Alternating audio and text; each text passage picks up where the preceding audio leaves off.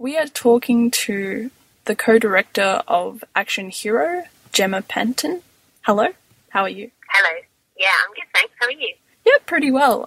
So tell me a little bit about Action Hero and what got you to create it. Yeah, so Action Hero is a collaboration between me and James Stenhouse, and we've been working together creating performances and other work across using live performance for just over a decade. So we create different kind of performances and artworks together under that name. Yeah, cool. I was just interested specifically for Hoax Bluff and how you kind of got inspired to create a show filled with, cliches and superficiality and such. Yeah, so we kind of got obsessed with underdog sports movies, and we were really interested in the narrative of underdog sports movies and that kind of the narrative structure where you kind of know that the team are going to win in the end, and so we wanted to kind of use that format to make a show that kind of was about stories and about narratives and why certain narratives come back over and over again and are so popular. The piece is kind of like using that form, telling a sort of a bit of quite a generic story about a team, and the sport keeps switching in the show, so you're never kind of sure what sport it's about, but as a way of talking about narratives of hope and the kind of the story of the underdog and why we always want to support them. So do you think you identify with the idea of the hero's journey? Yeah, I think definitely. It's definitely something that we're interested in our work, and particularly in that piece, it's really kind of a piece that's thinking about ideas of narrative and why we're so drawn to particular sorts of narrative structures, and why we kind of want to have these kind of feel-good stories and kind of what kind of lurks underneath that, really, and our desire for, to hear stories about a simpler time and whether, I guess we're sort of thinking about whether that simpler time ever really existed, or whether it's a sort of nostalgia for a world that was never really like that anyway, and I guess sort of as a form of escapism, so we're sort of interested in that idea, really. So would you say that your audience is more older in that sense, in the sense that they're reminiscent of the past, or do you think that it's something that all of us kind of approach in this reminiscent of any past?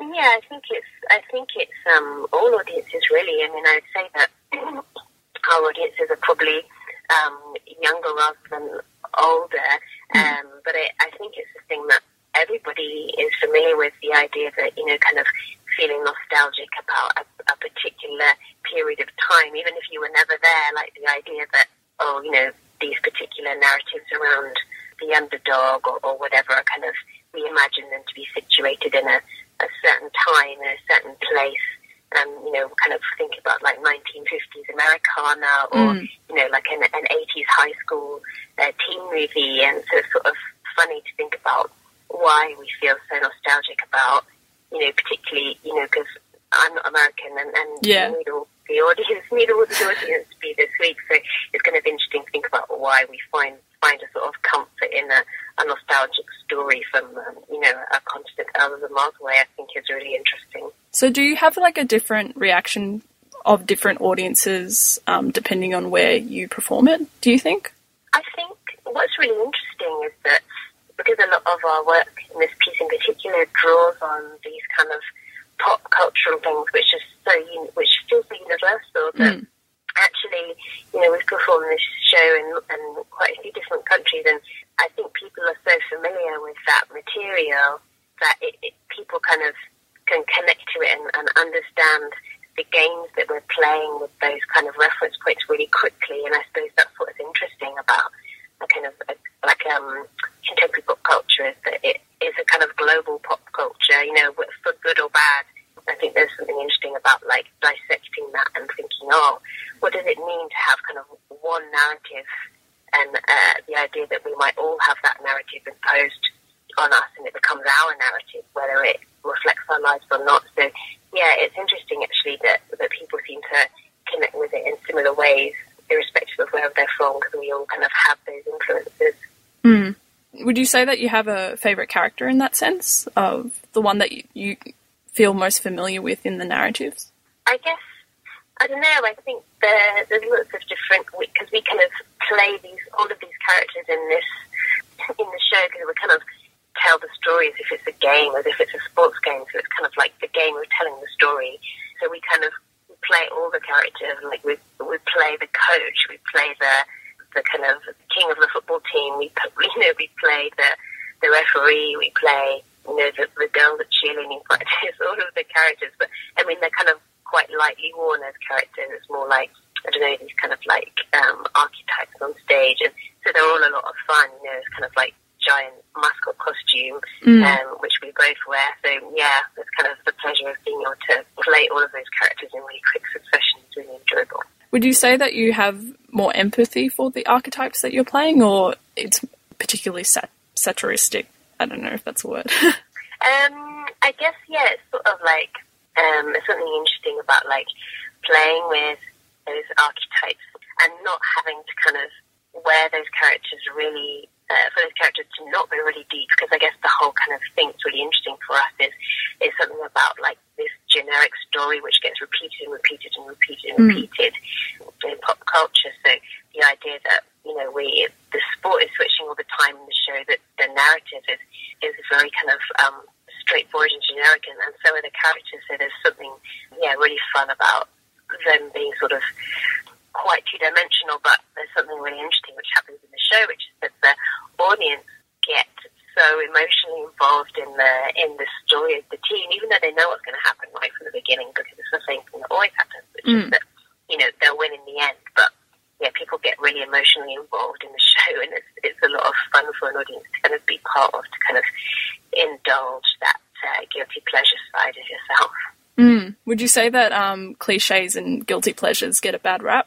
I don't know if they get a bad rap, but I suppose it's there's something about, I guess even the fact that we call them a guilty pleasure means that perhaps we feel like we should be ashamed enjoying these things which are cliched, but I guess we're sort of interested in having our cake and eating it a bit, so kind of like allowing those to have those cliches and play with them, but also kind of poke at them a little bit and sort of see what's underneath and see why they're so meaningful for us, and kind of try and get to the heart of it a bit more.